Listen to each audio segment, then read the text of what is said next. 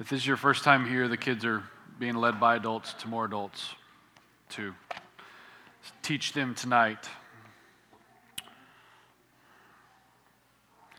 Welcome to Wednesday night. We're in our third spiritual discipline study, and this one tonight is going to be meditation part 2. And if it goes remotely according to plan, we'll get through everything we need to tonight and move on to prayer next week. If not, we'll do meditation part 3 next week. So it's a nice thing about not being rushed. We can take our time if we need to. So we're going to pray, and then we're going to dive right into it. So let's pray. Lord, we come to you now, and we thank you for this time, just in the middle of the week, to stop and to consider what your word says about disciplines. Lord, we're thankful that you give us a means by which we can know you, and a means by which we can grow in our understanding of things, and a means by which we can grow really in our relationship with you. And so as we've prayed in the previous weeks, we pray for honesty. I pray that we would be honest with ourselves, be honest with each other, be honest with you regarding where we're undisciplined, and that we would strive together to be more disciplined in the areas that you call us to. Some of what we're going to talk about tonight I know is just kind of foreign or not even remotely practiced. I know that's the case for myself. And so, Lord, I just pray for insight and discernment that we wouldn't otherwise have. We love you, Lord, and we are thankful for this time. We humble ourselves before you, and we pray these things in Jesus' name. Amen. Okay, last week we considered first that there's a difference between Eastern and Christian meditation. What's the difference between Eastern meditation and Christian meditation? Yeah, one is emptying your mind and one is not. Eastern meditation is where you empty your mind and you try to focus on absolutely nothing, and you get to this state of something or rather that's hard to explain, but there's words that are made to explain it that don't make much sense either. And it can be peaceful for sure, but I want to be very, very clear that that's not what we're talking about when we're talking about Christian meditation, because a Christian meditation is quite the opposite, where rather than emptying your mind, you're filling it. So from what we've talked about so far, what are we filling our mind with? God's Word? What are some other ways to say that we considered last week? Yep, things that are true about God. What was Joshua called to meditate on day and night? The law, so God's commands, the details of how we obey.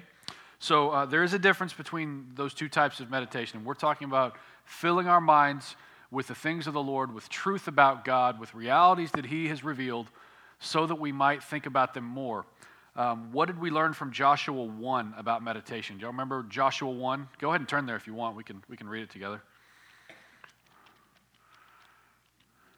Just in a few short verses, we kind of got a crash course on meditation at the very beginning. This is a pivotal time for the nation of Israel, and Joshua was taking a leadership role. And in chapter 1, verse 6, God says to Joshua, "Be strong and courageous, for you shall cause this people to inherit the land that I swore to their fathers to give them. Only be strong and very courageous, being careful to do according to all the law that Moses my servant commanded you. Do not turn from it to the right or to the left, that you may have good success wherever you go. The book of the law shall not depart from your mouth, but you shall meditate on it day and night, so that you may be careful to do according to all that is written in it. For then you will make your way prosperous, and then you will have good success." So what are the few things that we learned from that verse about meditation?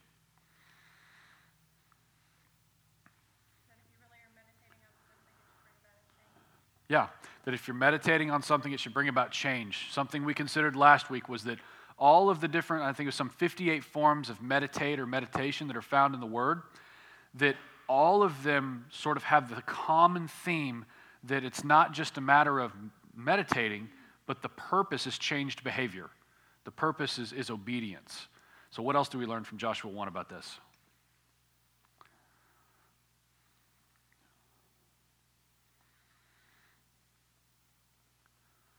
I think the way we summed it up last week was that in order to be what we're called to be, what are we called to be in this chapter, in this verse? Strong and courageous. So in order to be strong and courageous and to do what we're commanded to do, what are we called to do here? Meditate on it day and night. Right before that, we're called to do what? Is the roof coming off this place? Good night. That or we got a big critter somewhere over there. We're called to obey the law. So in order to be what we're called to be, which is strong and courageous, do what we're called to do, which is obey the law, meditation is what helps us to be careful about that. What we learned from Joshua was, do you think he knew the law? Of course he knew the law. Do you think he had thought about it a lot? Of course he had thought about it a lot. He could probably recite it to you. He could say things to you about the law that are largely foreign to us. It would have been common knowledge to him. But God says, even though that may be true, Joshua, you meditate on the law day and night. It's not enough to just know it. It's not enough to just hear a sermon. That we have to sort of press it down into our inner being and consider it and really, really take it in. So what else did we learn last week about the placement of meditation? When do we do it? Day and night. Yeah, between Bible reading and prayer. That was helpful for me because if I just say, okay, I'm going to take 10 minutes to meditate, that's generally going to be a train wreck, a distracted, ugly, silly, pointless train wreck. But if I understand that biblically, we saw in Joshua, he says meditate on what? The law. And so it's this, you got to hear something from the Word, whether it's preached, whether it's taught, whether it's through a devotional, whether it's just through reading it, you spend time in the Word. But a lot of times we'll just jump straight from that into prayer. And we read last week, I think it was Bates said that often our prayers are ineffectual because we didn't spend any time meditating before we prayed.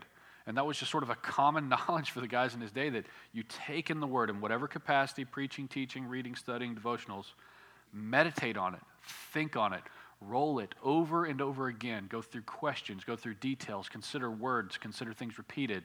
And then after you've done that work, go to prayer and see maybe what it means that the prayer of a righteous man has much power and it's working. So last week we had a mashed up definition that we took into account all the forms of meditation in the Word. And I'm going to read this again this week to kind of lay the groundwork that we're going to build on. So meditation, the 58 times it's mentioned in Scripture in different forms. I went and looked them all up, mashed it together, and we came up with this. Meditation, a Christian meditation, according to the Bible, is musing, sometimes pensively, contemplation, uttering, talking, communication, sometimes with a musical notation, to ponder, imagine, mutter, and even sometimes roar and groan in an onomatopoetic sense. Onomatopoetic, write it in your notes, such a good word, sense. So that means, you sound like a crazy person, right? I mean, that's what this is saying. To truly meditate as a Christian, it's okay to, you're kind of going, and you're going over things, and you're ruminating, you're chewing on it. That's a very godly thing to do. And so this is saying take those things into account because that's how we process things. We were created in a certain way, and there's this muttering and talking and pondering and reflecting the sighing and low sounds one may make while musing. The Scripture refers to it as mental exercise, planning that is often accompanied by low talking, to converse with oneself, to premeditate or meditate before, to take care of, to revolve in the mind, imagine, to care for, or to attend carefully. So we come up with sort of a rounded out definition that says you're just working things through internally. You're going over it. Maybe you're kind of muttering, talking, but the point is to pay careful attention. And the whole point of all that is change behavior. So what we found is that God, in fact, has much to say about your thoughts, which is maybe a different way of thinking for some of us. I think growing up, I was much more aware of what God had in store for my actions. Growing up as a kid, usually my parents weren't scolding me about my thoughts. They were scolding me about or they weren't giving me as much direction in my thoughts as they were in my actions. And what we're seeing here is that we may be more aware of what God expects of our actions, but what we do with our minds as His creation is of extreme importance. And I'm fearful even if I'm only speaking from my own experience, I'm fearful that we often neglect what we do with our minds. We don't really, I think it's a lot easier to turn on a TV show and just be distracted for 2 hours than it is to say, am I actually doing with my mind what God calls me to do? Now, this isn't a boycott on all TV or anything like that, but I want to make sure that we can really be honest as we're going through this. I've been overwhelmed with, wow, God really cares a lot about my thoughts and about how I work through them and how they play out biblically. And I think we have a majority of our lives that is not really given that much airtime. And so this feels a little foreign, to me anyway, as we work through some of it, because taking control of your thoughts, it's sort of like, well, you can think it, but don't you dare say it. You know, that's kind of what I grew up with. It don't matter if you think it, but don't you dare say it. Don't you dare do that. But it's like, well, what produces the behavior? Something that you thought, something that you set your mind on. So God has a lot to say about what we do with our minds. And I actually, rather than saying we don't meditate enough, I think where we landed last week, we kind of began to get to it at the end of the study, was I think we meditate a lot more than we realize. Rather than saying, well, we just don't meditate enough, we just got to meditate more, I think the reality is we meditate more than we realize. It may just not be on the right things. And I've had to keep a very careful watch on this in my own life. I mentioned last week, just at the end, that I used to go to sleep watching the news, and I would wake up watching the news. And I was struggling with like being bummed out, sort of depressing thoughts. And it's because that's what the news largely is. And some of it's not even news. And so I was like, well, if that's what I'm taking in my mind, and that's what I'm putting into my mind as soon as I wake up, and you leave a TV on all night, 10 feet from you, it's like, well, yeah, maybe there's a connection between how you're feeling and what's going on in your head. And so I think that we actually meditate more than we realize. Turn to 2 Corinthians 10. 2 Corinthians 10. Paul, in this section of Corinthians, is he is correcting those who are kind of putting down his teaching, and he's not approaching things the way they would wish he would approach them. So the little subtitle in your Bible says that he's defending his ministry, and it's because there's norms about the way you launch off into the kind of things he's doing, and he's not following the norms. And so he's explaining why he's not doing things according to the flesh, because they're saying, you know, you should fight in the flesh because this is a fight that is in the flesh. And he's explaining in verse 3, chapter 10, verse 3, he says, "For though we walk in the flesh, we're not waging war according to the flesh." Like, even just taking some time to meditate on that verse would probably do us a lot of good, because that's a pretty profound and complex thing. For though we walk in the flesh, we are not waging war according to the flesh. For the weapons of our warfare are not of the flesh, but have divine power to destroy strongholds. We destroy arguments and every lofty opinion raised against the knowledge of God, and take every thought captive to obey Christ. God has given us divine power to destroy strongholds and arguments and lofty opinions raised against Christ. And part of the equation is taking your thoughts captive. Very simply, I mean, we said up front, there's not a whole lot of complex, how do I do this? It's just a matter of what is it biblically. So what is meditation biblically? Part of meditation is making sure you take your thoughts captive. So my question is, what do you think it means to take your thoughts captive? What's that sound like?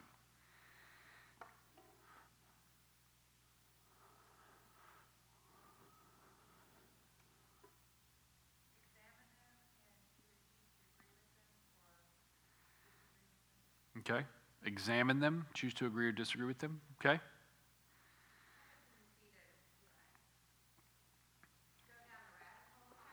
Uh-huh.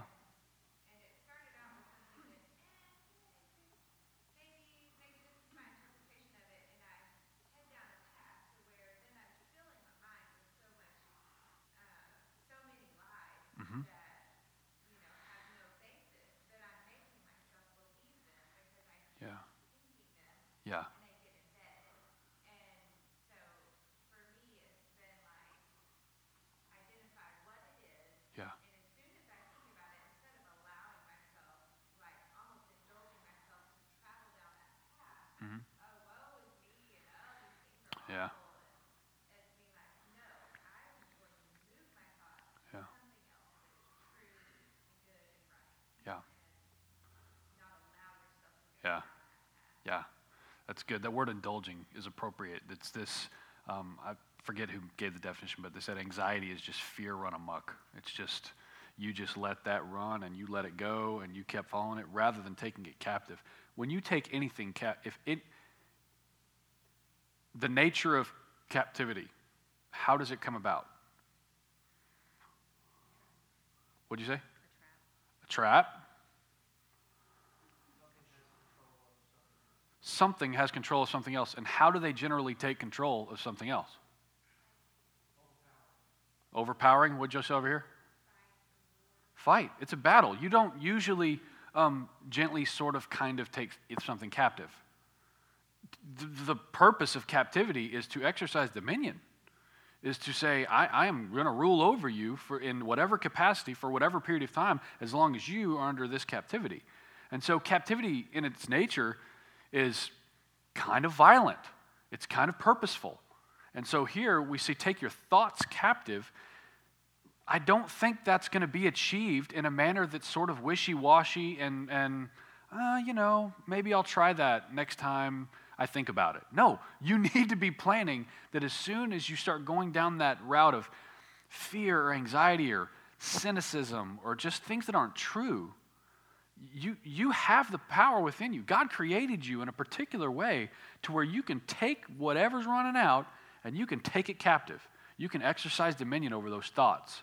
And so if you struggle with thoughts that are impure, if you struggle with thoughts that are anxious, if you struggle with thoughts that are full of fear, by God's design, He gives you the power to reel those things back in and exercise dominion over them. Captivity of thoughts is not an impossibility, or God would not command us to do it. Captivity of thoughts is a beautiful blessing from our Lord. And it's interesting here because what does it say? Take every thought captive. What does it say after that? Yeah, to obedience in Christ. So it's not just about, I don't like the way it makes me feel when I get anxious because I think, okay, like it starts out somewhat rational and generally moves in the direction of just irrational and eventually ends up in a place of just stupid. That's usually how those thoughts run down some crazy trail. It's like you start off and, oh, am I feeling okay? Oh, well, maybe... Is that a lump? Oh, oh, maybe I'm dying. Can I breathe right now? Oh man, is it? And all of a sudden, and it's just one thing after another, after another, after another. I'm not making light of if you have an actual ailment. I'm just saying those are the kinds of thoughts, they run away. They get really bad really quick. And we're actually going to talk about actual ailments of the flesh in a minute. But what I want us to see here is we reel those in. We take those thoughts captive, and the focus, remember what we've already said, the focus of meditation, the purpose of it throughout all of Scripture is changed behavior. So you take the thought captive, not just so you get rid of the bad thoughts, but you take the thought captive to obey Christ. You see the changed behavior there. And frankly, I just think that's incredibly empowering. Like, there's plenty of things in the Scripture that we're going to suffer. We just need to suffer well. Life's not fair. God's sovereign, even over the mess. And there's things that are hard to swallow, but there's also some things that are incredibly empowering, like God has created you to be able to take your thoughts captive so that you can obey Christ. So you don't have to be ruled by them, but you can, in fact, rule over them as you do things like set your mind on the things above and being transformed and not conformed. And so I think this is very empowering. And one step toward this, toward taking these thoughts captive as part of our meditation, is asking, what is being repeatedly cycled through your mind? What is being repeatedly cycled through your mind? So what are the things that are a distraction in your relationship with the Lord? What are the things that are a hindrance to your obedience to the Lord that are being repeatedly cycled through your mind? Repetition is a very strong tool. Repetition is a very strong tool. It's a strong influence.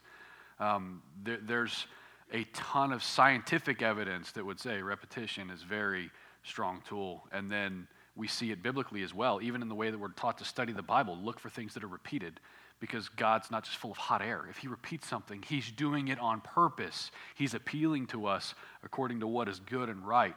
And so we talked about it a little bit, but last week we touched on that repetition is the rationale between psychocybernetics, a big nerdy word that we're going to bring in a Bible study. And Jerry was a big enough nerd to actually know what that means. He was like, oh yeah, Maxwell Maltz. I've studied him. I'm like, you what? Who is that?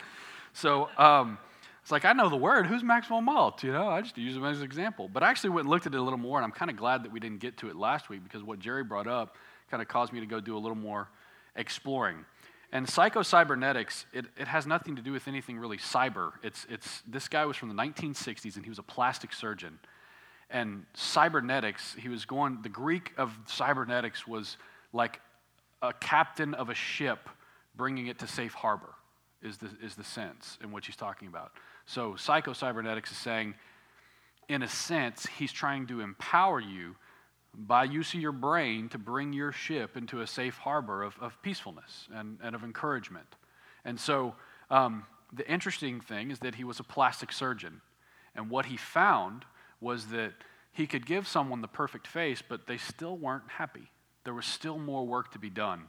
And that actually led him down a completely different path with a goal of, rather than just healing outer scars, healing inner scars, because he realized that no matter how well he healed the outer ones, there were still inner scars that people had to work with.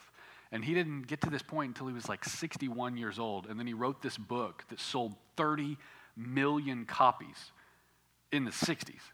So I mean, this guy he's done a lot of research, and he's had a lot of experience, but the whole point is that repetition is a big part of it, that the study of the effects of simple repetition on the inner self are profoundly,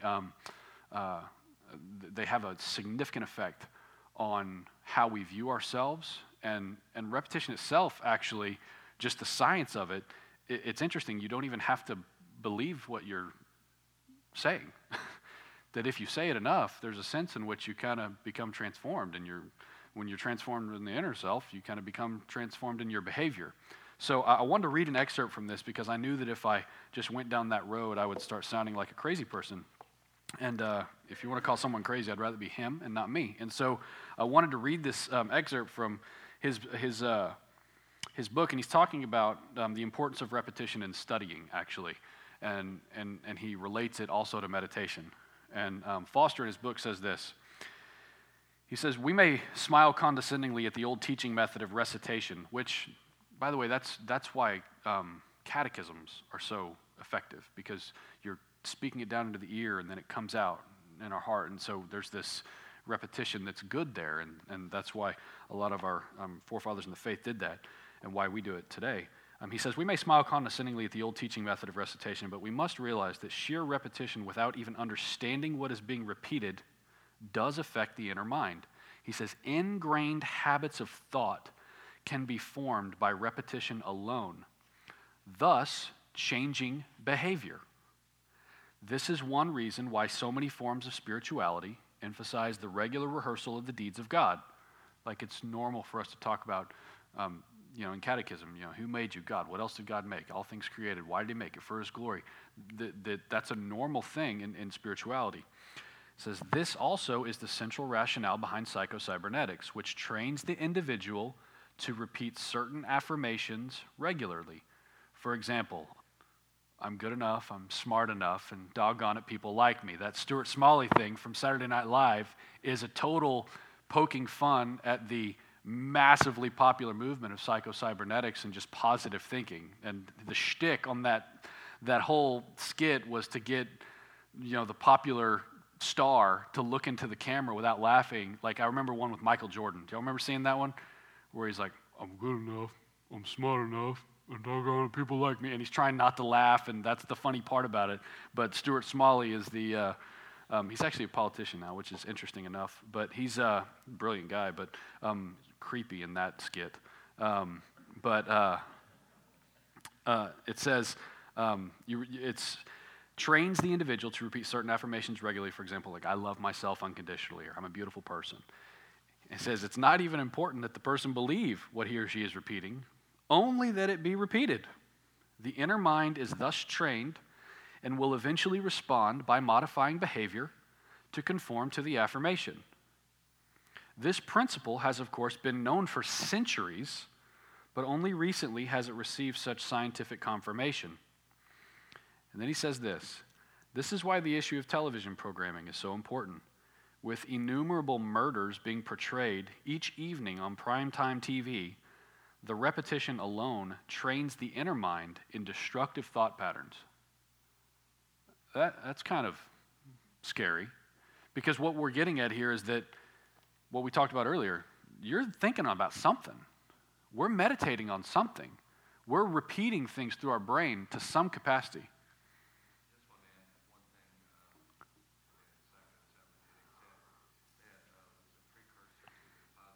Mm-hmm. Yeah. Yeah.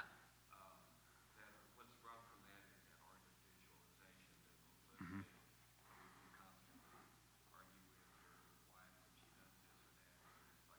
Yeah. Yeah. Yeah. Yeah. Yep. Yeah. Yeah. Yeah.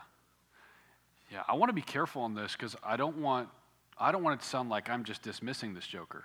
I'm saying he's profoundly insightful on the effects of repeated themes through our brains. I mean, the kind of people that have done this and studied this and worked, like Vince Lombardi in his success with the Green Bay Packers. He did this psychocybernetics. The 1972 Miami Dolphins were the last NFL team to have a 17-0 season, completely undefeated, and they were massively moving in the psychocybernetic stuff. They would have a practice in their mind. They would practice in their mind. It's crazy, in my mind.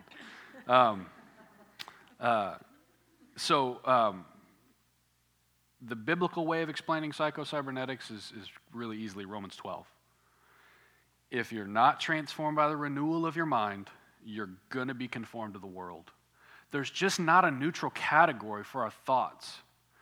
You can't say, you know what, I don't feel like thinking about anything deep, I'm just going to watch TV. And whatever it is that you're repeatedly moving through your brain, which I would offer, when this was written, violence may have been the big deal, but violence and lust and all kinds of everything from, like, there's a good amount of sorcery on the Disney Channel that you got to kind of watch out for because it sneaks up on you. You're like, oh, when did we go to sorcery? When we were Mickey Mouse's Clubhouse, and now we're changing the things with a spell. What in the world? And so it is not neutral. Scripture is very clear. The encouragement is be transformed by the renewal of your mind. Do not be conformed to the world. You can't, to say it another way, you can't be transformed by the renewal of your mind while you're being conformed to the world. They're leading in different directions. And so this whole psychocybernetics, repetition, all these things, Romans 12 just makes it very clear. You will worship something. You will meditate on something.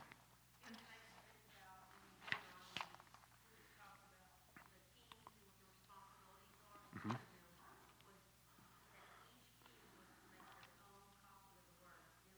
Yeah.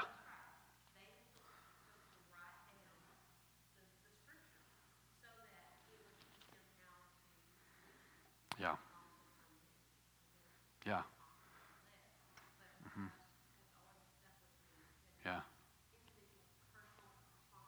Mm-hmm. Yeah. Oh yeah.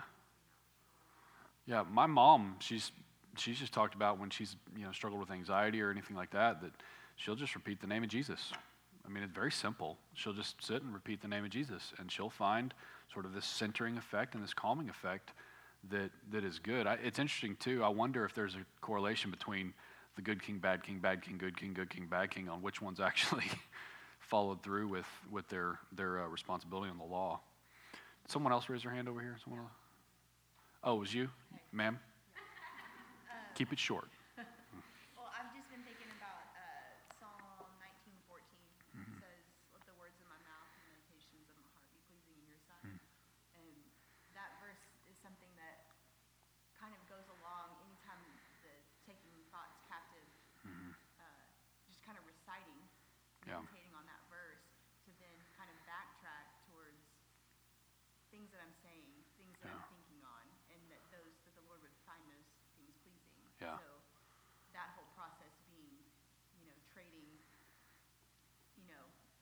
facing truth, Yeah. where the lies start to come in. Yeah. That process of really considering the words that are coming out of your mouth Yeah. and the meditations of your heart, that Yeah. they are pleasing, Yeah. like in Romans, like the verse Yeah. in Romans says.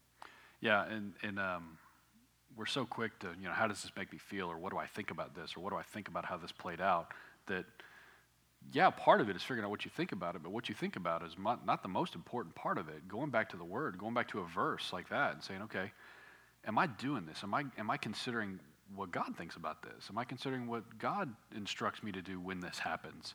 Because a lot of times we step off into the wrong way of doing it, only to have to confess our sin and repent, then go back and start at square one and then do what God would say. And so meditating on these verses is very helpful for that. In Joshua 1, you don't have to turn back there, but the result of proper meditation is shown to us in those verses. It says, for then you'll make your way prosperous, and then you will have good success. So the result of proper meditation is making your way prosperous and having good success. And one might conclude that without meditation, it's unlikely. I mean, that's something that's kind of arrested me in this study. Without meditation, according to that kind of, truth, I think it's unlikely, maybe impossible, to prosper and have good success according to the Lord. Remember that when it comes to meditation, the Bible stresses upon changed behavior as a result of our encounter with the living God. That's a big part of the reason that the Israelites wanted a king, is that they wanted someone else. They didn't want to hear from God directly. They wanted to hear from someone else because they knew that being in the presence of God was serious. It was a real deal. And being in the presence of God will always result in necessary change. And that shook them to their core to such a degree that they didn't want God, Yahweh, the presence of God, as their king. They wanted a king like everyone else had that was less intimidating. To such a degree that when they were at the base of Mount Sinai and everything's shaking and there's smoke and there's fire and they're completely freaking out, what do they make to be their God other than a little golden calf? Something very timid, something very not scary, something that should I want to turn it away from me, I can just turn it on the mantle, just something small. And so it's a sign that being in the presence of God does invoke the fear of God, and that will inevitably bring about change. Given these realities, I want to consider for a couple minutes what Scripture says not to meditate on. We're totally going to have meditation part 3 next week. Turn to Romans 8. Aren't y'all excited? You get another week. I want to hear from y'all next week about how your meditation's going. Turn to Romans 8.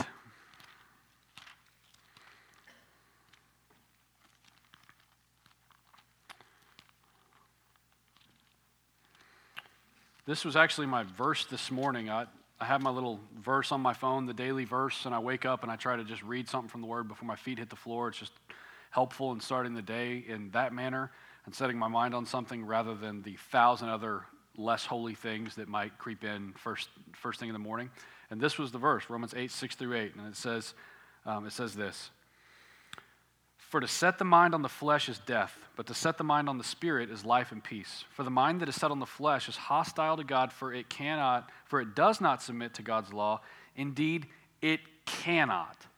Those who are in the flesh cannot please God. I think we like to read verses like that and say, those who are in the flesh are far less likely to please God. And that's not what it says. You're in the flesh, you cannot please God. This soberly reminds us that to set the mind on the flesh is death. And a closer look at the word flesh in this, the King James Version says the carnal mind, the carnal state, and then it says flesh. It's all the same word, and it just means flesh. There's nothing spectacular about the word when you study it in depth. It means flesh. It means outward things. And I believe that this stresses even more so the importance for meditation for those who do have maladies of the actual flesh. Think about this for a minute.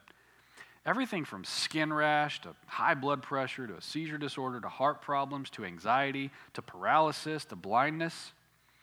This is saying in part that if you struggle with such things, and there's a lot of other things, I mean, that's not an exhaustive list. Y'all can probably think of 1,000 other things. This is saying, at least in part, God says those aren't good things to sit around and think about. You have to consider things for your health. You have to maybe consider what you eat. You have to maybe consider, did I take my medicine?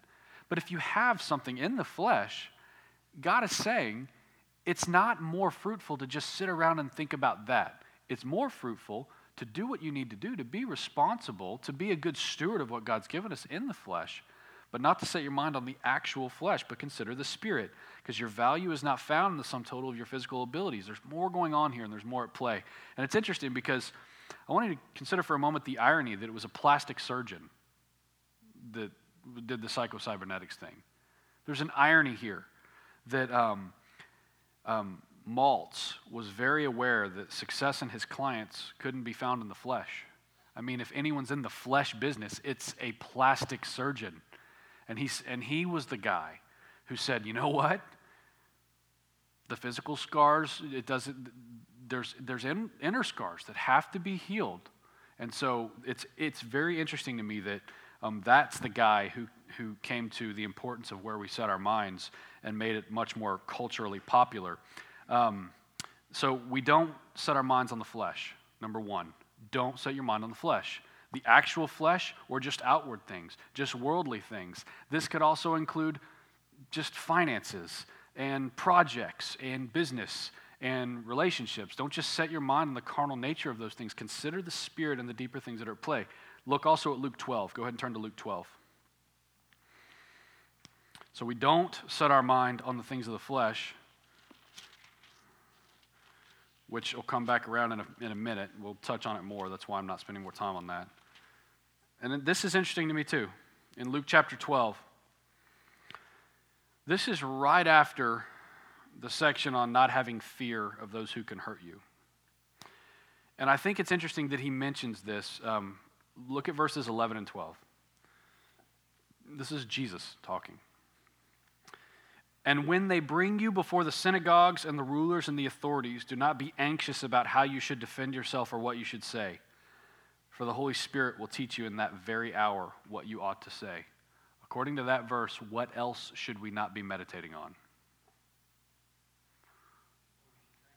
What we should say when? When we're brought before the authorities. When we're being persecuted for our faith. I don't know about you, but if I get into a cycle of thinking about what I'm going to say when I'm brought before the authorities, and I just, man, what would I do? How would that work? What if I got taken into captivity? What if I did? What would I say? How would I defend?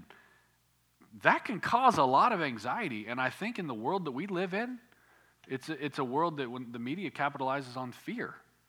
I mean, people who are terrorists terrorize. They want to invoke fear because fear brings anxiety and it brings out the weakness and you're in a way you're lording over people. And so what we're seeing here is that God says,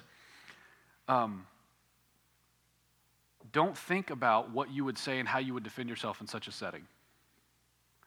Because I'll give you the words in the very hour. And in fact, the Holy Spirit will give you exactly what you need to say. So we could say, well, why does it matter to God what I think about if I was taken into captivity? If I was taken before the rulers and authorities to give an account for why I love Jesus?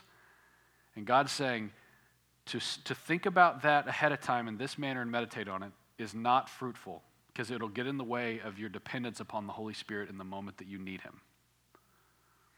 It's kind of complex. I mean, you just got to think about that. And think about why would God, in the words of Jesus, what Jesus is teaching in the gospel, why would He go to such a degree to tell you, I don't want you to think about that right now. I'll give you what you need in the moment. It's all about our relationship. It's all about dependence on the Lord. It's all about truly trusting Him when you're brought to the end of yourself and you have no one else that you can trust. You have no one else that you can rely on. And there are people who need to know that. I think if we lose that message throughout generations and generations, there will be a generation that comes about that needs to know this and doesn't hear it when they're brought before the ruling authorities because of the faith they have in Jesus. God will give you, by the power of the Holy Spirit, what you need to say to defend yourself and to represent Him. He'll give you the words in the moment. That should be a comfort and encouragement to us. So we've considered what meditation is, what to meditate on, when we're called to meditate, what we're not to meditate on. Now I want to take a moment here, just in closing, we've got a few minutes, to make sure we understand the purpose of meditation biblically. Turn to Revelation 3. I had a really wonderful time this last few days looking at Revelation 3 because it does a good job of bringing together all the verses we've looked at so far on meditation. This is one of the letters to the churches in John's apocalyptic vision of Revelation, and it's the church in Laodicea. And what I want us to see before I read this is when we set our minds on the right things and we work not to set them on the wrong things, the purpose in doing all that is to create emotional and spiritual space.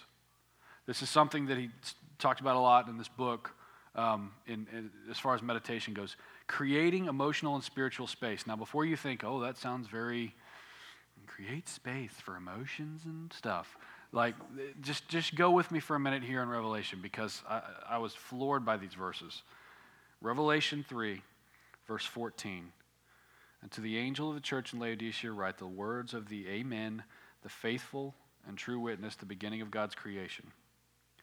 To the church, I know your works. You are neither cold nor hot. Would that you were either cold or hot. So because you're lukewarm and neither hot or cold, I will spit you out of my mouth. For you say, I am rich. I have prospered. I need nothing. I mean, think about setting your mind on the spirit versus the flesh. You say, I'm rich. I've prospered. I need nothing. Not realizing that you are wretched, pitiable, poor, blind, and naked. I counsel you to buy from me gold refined by fire so that you may be rich, and white garments so that you may clothe yourself, and the shame of your nakedness may not be seen, and salve to anoint your eyes so that you may see. Those whom I love I reprove and discipline. So be zealous and repent, church in Laodicea. Behold, I stand at the door and knock. If anyone hears my voice and opens the door, I will come into him and eat with him and he with me. The one who conquers, I will grant him to sit with me on my throne, as I also conquered and sat down with my Father on his throne. Now, it's not real obvious at first, but I want to ask a few questions to try to focus us in on what this has to do with meditation. What was the church guilty of? Being lukewarm. They were guilty of, Laodicea says, well, you can be transformed by the renewal of your mind, or you can be conformed to the world. I think we're going to choose a middle ground. The middle ground isn't there. That's what God calls lukewarm. So they're guilty of being lukewarm. What were they setting their minds on? What was coming out of their mouth? Like Lindsay said in Psalm 19, what's coming out of your mouth can show what you're setting your mind on. What was coming out of their mouth? What were they setting their mind on? What? Wealth.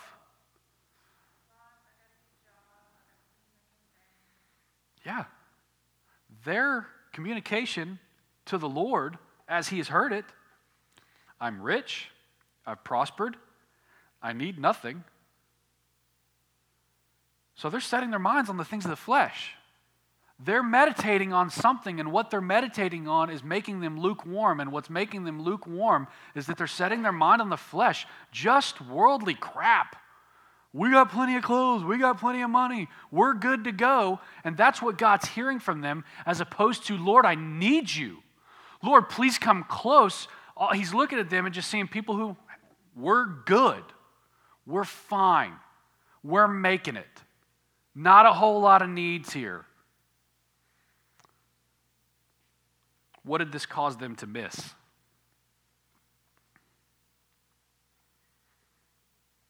What did they not see that God had to bring to their attention? Yeah, their actual condition. They weren't making or leaving any room and any space to see how they actually were.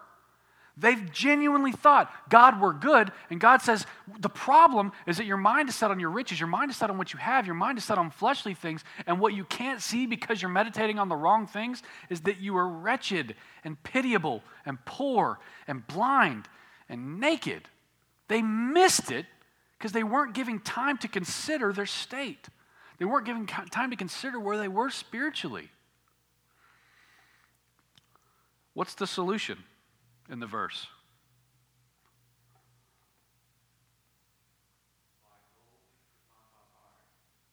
What has to happen before you can do that? Repentance. What's the picture given to us in this verse?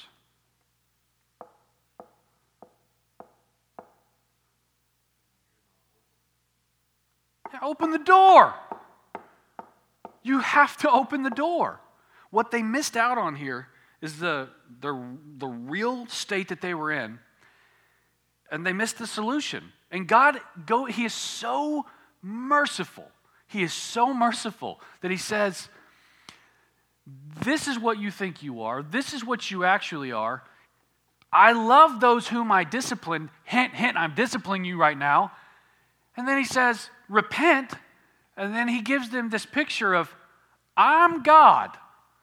I'm knocking on the door. Open the door. To open the door is to give space that is needed. Open the door to the one who is knocking and welcome him in. When do you normally hear this verse being used? In reference to what? Salvation and evangelism. As if we're going out and kind of knocking on people's hearts the way God knocks on their hearts, and they're going to maybe open the door and then they can be believers. This is written to the church. Open the door as God knocks is not something that was written to unbelievers. It was written to believers. It was written to a church called Laodicea. It was written to an actual church made up of actual people who had gone through the ups and downs and the ebbs and flows of faith, and they had become worldly. They had become conformed to the world. And He's saying, I'm knocking on the door. You have to open the door and create space to understand who you are. And look at what He offers. Christ seeks to dwell in the inner sanctuary of the heart. The King of Kings desires to eat with us and commune with us. We're often unaware of what God offers because we have not taken the time to open the door, to make space, spiritual space, to grow with the Lord. And look what He offers. This is a good thing to close with.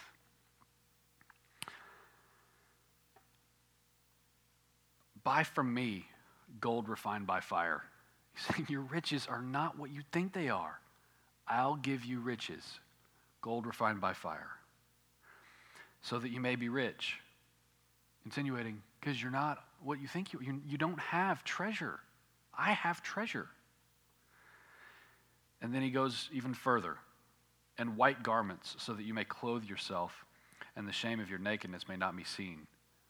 So He's saying, you say we got enough money. No, you have no idea what treasure is. And if you would just give me time, if you would open the door and spend time with me, meditating on my ways, I'm going to show you more about yourself. You will understand the fear of the Lord, and I'm going to give you true treasure, true riches, and I'm going to clothe you. You think you're fine. We're good. We got clothes, God. We're good. Stop setting your mind on the things of the flesh, because spiritually you're naked and you need to be covered by the Lord. And what He offers is white garments that are beautiful, so that you may clothe yourself, and the shame of your nakedness may not be seen. And even on top of that, you say that we're in good health, and He says you're blind and you're poor and you're pitiable, and I'll give you salve to anoint your eyes so that you may see. Those whom I love I reprove and discipline. So be zealous and repent. Part of repentance is meditating. They go together. Part of our meditation is spending time saying, I'm not going to set my mind on the things of the flesh. I'm going to open up to some spiritual realities. I want to spend time with the Lord. I want to invite Him in to create this space that is emotional and spiritual, where God can do work on our hearts and the inner self. I cannot stress how important meditation is, and I cannot stress how much I've neglected it for the majority of my life. This has been intensely convicting for me personally. I hope we can all be honest about where we are. And consider in the crazy, we live in a culture that is nonstop, it's information overload, schedules are full, frantic is a way of life, and God is knocking on the door. I think that should arrest us. God wants to spend time with you. The creator of the universe, the King of Kings, cares about a relationship with you. He doesn't just want a statement that you depend on. He wants a relationship with you. He wants to walk with you. And in that relationship, you're changed. You're not just changed in thinking, okay, I got my head around what it means to obey. I'm going to go obey. No, meditate on it with the Lord. And in the proximity close to him, you'll be changed. And then you'll go and be holy. It's the righteousness of Christ that we want. I'm going to pray to that end. Lord, we love you. And I want to confess in front of everyone here my sin of not opening the door when you're knocking. My sin of defaulting into setting my mind on things that are foolish and have no lasting value. Lord, I want to repent of that. I want to walk in holiness, and I think that includes meditation. So, Lord, I confess that, and I want to be more spiritually minded and less fleshly minded. And Lord, my hope is that we would find real joy and peace and clothing and treasure and salve in making sure we have uninterrupted time with our Lord. Lord, I pray that you would convict our hearts as you see fit. And that maybe this week there'd be less TV and less iPad and less phone and less any other device. And more time just considering you and thinking over and practicing in our minds and meditating on and rehearsing your ways. And not only that, help us to lead our children to do the same thing. Because I don't think the coming generations are going to default to being less distracted. And it's our responsibility to raise them in the fear and discipline of the Lord. And without being in your presence, they will not know your fear. Lord, we love you, and we thank you for the disciplines. We thank you for correcting us and disciplining us and showing us love and giving us opportunities to repent and giving us opportunities to move in holiness. What a great and merciful God you are. You present yourself to us as a shepherd, as one who gently guides those that have children. What a great God. Lord, thank you for that. Help us to take our thoughts captive and honor you in what we do with our minds. We pray these things in Jesus' name. Amen.